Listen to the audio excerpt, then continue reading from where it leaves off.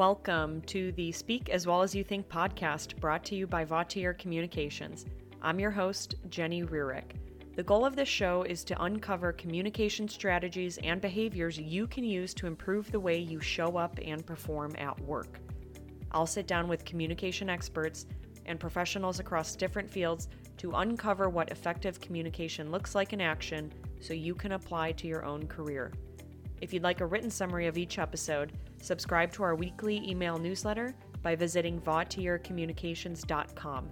That's VAUTIER communications.com. Check out the show notes for a link. Welcome back. Today, Jenn Alex is back with me, and we're going to be talking about nervousness and anxiety when it comes to speaking or, on the more formal side, presenting. This is a topic we talk a lot about with the people we work with, whether that be individually or in groups, because nervousness is something we all feel regardless of your experience level. We like to share a quote by Mark Twain related to this. Jen, do you remember that quote? Yeah. He says there are two types of speakers in the world, those that are nervous and those that are liars. And so it's really important for everybody to allow themselves to feel those nerves, because it seems like when we fight back against them or we tell ourselves they don't exist, they come back with a vengeance. And then that's when they can really impact our delivery or get in the way and hijack our meetings or talks. We need to accept them. Absolutely. They're going to be there for all of us. You and I do this for a living, and I still experience them when we step into a training room. Yep. We're going to be working with a new group. The good thing, though, and what we teach and the benefit to investing time in developing your speaking skills or practicing your communication is having a skill set to fall back on can help ease those nerves and give you confidence in knowing, even though you might feel them on the inside, they're not showing up on the outside. Yep. Jen, from your experience, where can nerves or anxiety when people are speaking to groups come from? What are some of the sources of nervousness or anxiety? There are a couple of big ones that come to mind. I'll pick out four specifically. The first one is probably what a lot of people feel, not being prepared for that meeting or interaction. Whether it be you were asked to give a presentation or run a meeting really last minute and you didn't have a lot of time to prepare or organize, or perhaps maybe to your own fault, you didn't take enough time and put it aside to really understand your content and build it out in a way that would be easy for you to deliver. That's the first big place. Second, it can be situational. So for some people, it might feel like a high pressure meeting or presentation, and that makes it feel more like a performance than a conversation, which obviously just adds more nerves or anxiety onto it.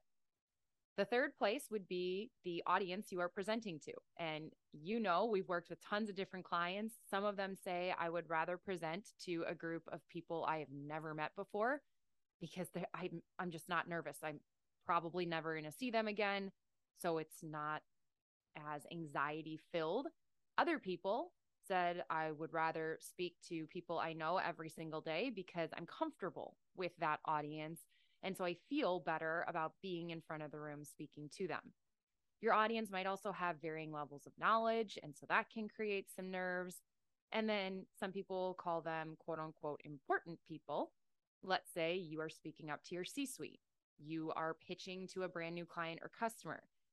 That ties in a situation where there's a little bit of stress because of it being a high stakes meeting, but also due to the audience you're presenting to. And then the fourth and final one, some people are so focused on the outcome that they are hoping to achieve that that's the only thing they can think about throughout that entire talk, which makes them feel slightly out of control in the moment. Or it could be a combination of any one of those things. And it's not that we necessarily need to know exactly where the nerves are coming from, but to build on what you had said, it's helpful to know that often there are aspects of our environment or how we prepare that can reduce the level of nervousness or anxiety. If we allow ourselves to believe that the nerves and anxiety are exclusively the result of who we are as a person, that gives us no control over easing those nerves or that anxiety. And all of a sudden, we simply blame ourselves for not being the type of person that can confidently speak up in front of a group of people. Yeah.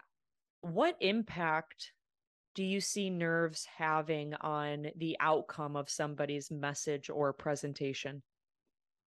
The biggest thing is that when we project or let those nerves take over, we come across as being unsure or not confident in the information that we're sharing or perhaps the recommendation that we're making.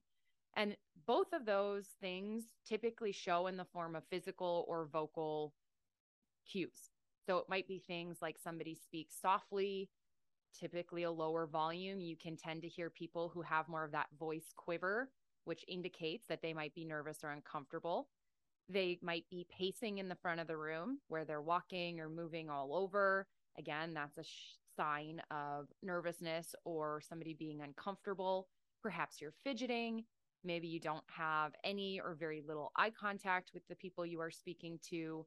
So all of those things can impact how your audience views you and their confidence that they have in you as a speaker or somebody delivering information to them. Mm-hmm. And this comes back to those aspects of what we can control. We like to tell the people we work with, even though you might feel every cell in your body is overcome with nervousness, if you understand how to manage your body language and the way your voice is coming across, people don't have to know that you're nervous. You might feel it on the inside, but it does not have to physically manifest itself in the way that you deliver your message. Absolutely. Yep. Mindset plays a big role in nervousness or anxiety. What are your thoughts on the role that mindset plays? Yeah, I think it plays the biggest role. And there's this great video I've mentioned before on previous podcasts. I love Simon Sinek. There's a great video that he has on nervousness and anxiety. And he talks about reframing your mindset when it comes to nerves. The gist of the video, and it's a pretty short video, I highly recommend people check it out. Just Google search it. But the gist is that he says, instead of framing it as nervousness, frame it as excitement.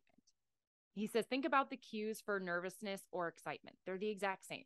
Your heart races, your palms get clammy, you visualize the future. So instead of telling yourself, okay, I'm really nervous, this is a big event, I have to do well, reframe it simply as, this is really exciting. This is a huge opportunity, and I'm going to do so well. And he said it works beautifully. It does play a major role if you have beliefs about yourself of the type of person you are. And I am not someone who does well in speaking in front of people. That belief, regardless of whether you vocalize it or not, that belief is going to show up in your behavior. Yep. All of our behavior starts with beliefs. And so if you're someone who feels overcome often by nervousness or anxiety when you're speaking in front of a group of people, I would encourage you to look at what are some of the beliefs I have about myself in this particular role. Yeah. And I think that's a great point you're making. Part of it, and we talk about this a little bit in our active listening skills program, be aware of your inner voice. How do you talk to yourself? Are you somebody that's really overly critical? You tend to put yourself down or tell yourself that you maybe aren't good enough or you're not successful in what you are doing? Or do you have that supportive inner voice that you are your own cheerleader? But being able to tell yourself that I can do this, there's that saying out there, fake it till you make it. A lot of that comes into play. You might not feel confident. You might not feel good being in the front of the room. But if your audience can't sense that, they don't know it. Mm-hmm. Which is often why we tell people never to verbalize to your audience that you're nervous. We see a lot of professionals get up in front of the room and the first thing they say is, I feel really nervous. I'm a little bit nervous today. Yep. When we encourage people not to do that, because as soon as you say it out loud, Now you've drawn your audience's attention to that. And if their attention is on looking for proof or evidence that you're nervous, they're not focused on your message anymore. And that's really what's important. I also like to say nervousness comes from being self-focused. If we think about the where those nerves are being seated, often it's in thoughts of, are they going to like me? Am I going to mess up? Am I the right one to be delivering this presentation? If you notice, all of those thoughts begin with the word I, when instead, if we focus on what type of experience am I creating for the people I'm speaking to, and we allow ourselves to be others focused, and I'm acting in service of the people I'm speaking to, I take a lot of pressure off of myself because it's no longer about me. It's simply asking, how do I need to show up for this to be a positive experience for the people that I'm giving a message to? Yep. Spot on.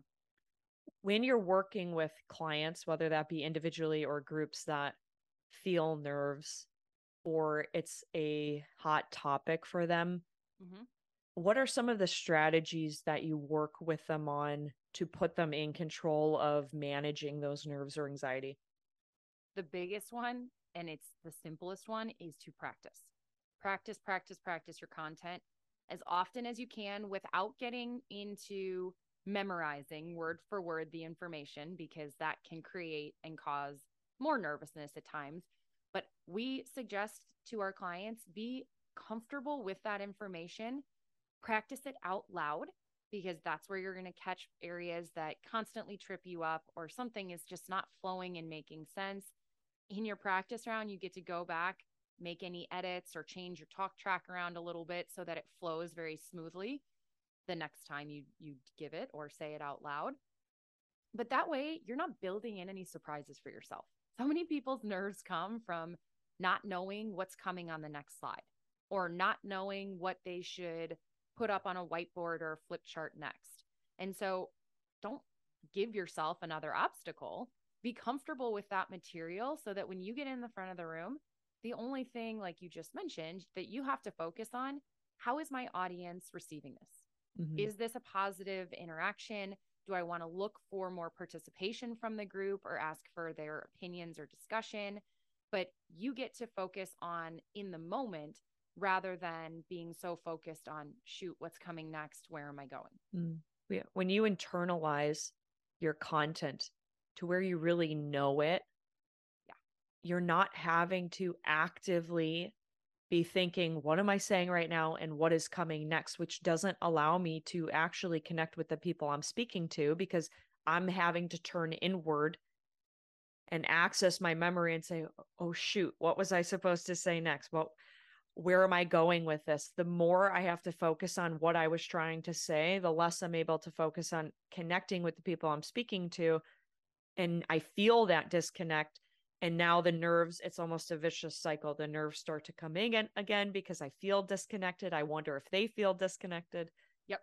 And it's a never ending circle, as you said. And then on top of that, the next thing I recommend, slow down. It's counterintuitive because most people, when they're nervous, they want to go faster. They want to get that information out so that the meeting is over quicker and they're out of that anxiety-filled situation. But the faster we go, the harder it is to maintain that thought process, understand what I'm trying to share, and create those connections between one thought and the next that are meaningful for my audience. So we encourage our participants to take pauses. Use that pause in silence to think about what you want to say next, and then look at somebody in your audience and continue speaking from there. And at first, it will feel very awkward and uncomfortable for a lot of people taking those pauses. It ends up being one of the, I'll say, best tips when it comes to managing nervousness. Just allowing yourself to slow down so that your mind isn't constantly 3 or 4 thoughts ahead of where your mouth is finishing the thought that you are sharing. And often when people hear us rushing through our message, that can be perceived as they're they either think they're wasting my time and this message isn't important to them, they want to get it over with, or they have this memorized. Yeah. And they're trying to get the words out, and neither of those helps us. Yep. I want to leave our listeners with 3 big takeaways related to what we've covered. And I'll share what I believe is the first one, and then you can add in the last 2. The first one is knowing you can feel nerves inside. Most of us do. Those do not have to show up on the outside. Those 2 things do not need to, they're not necessarily correlated. You might be oozing nervousness on the inside, but if you have a skill set to rely on in terms of knowing how to manage your body language and your voice, they do not have to show up on the outside. What would you say are the other 2 big takeaways? I think the next thing to always tell yourself, remember, your audience doesn't know what you're going to say next. They don't know what your talk track is. They don't know what you're supposed to say. So if you find yourself in a situation where I'm rambling, I'm not sure what I'm trying to say, I forgot the main point of this slide or this section that I'm trying to make, take a pause, move to the next slide or onto your next piece of content and keep going. If you fall apart in the front of the room, it's really hard to pick your ego back up and that confidence and try and keep going from there. And it's harder for your audience to get past it as well. If it's something truly important, you can always add it in later. It'll come back to you when you're not searching in the moment for it. So I'd say that's the next big one. And then the other piece that is super helpful for, again, reframing that mindset, your audience is rooting for you to do well because it's less painful for them when it goes well for you, and it's less painful for you when it goes according to plan. So if you can go in, yes, there's this element of your audience is scrutinizing you. Some people call it judging me, call it whatever you want. Of course, they are there to see, are you a subject matter expert? Do you have something worthwhile to share with me? But tell yourself before you get up or before you start speaking that your audience wants this to go as successfully as you do. Great. Fantastic. Jenn, thanks for joining me today. Absolutely. Thanks for having me, Jenny. Thanks for listening to the Speak As Well As You Think podcast, brought to you by Vautier Communications, and I am your host, Jenny Rearick. Vautier Communications is in the business of business communications. We coach and train both individuals and groups on how to elevate their presence and increase their impact through the way they communicate, present, and write. If you want to learn more about our in-person or virtual training options, visit our website, www.vautiercommunications.com. That's VAUTIER communications.com. Thanks for listening.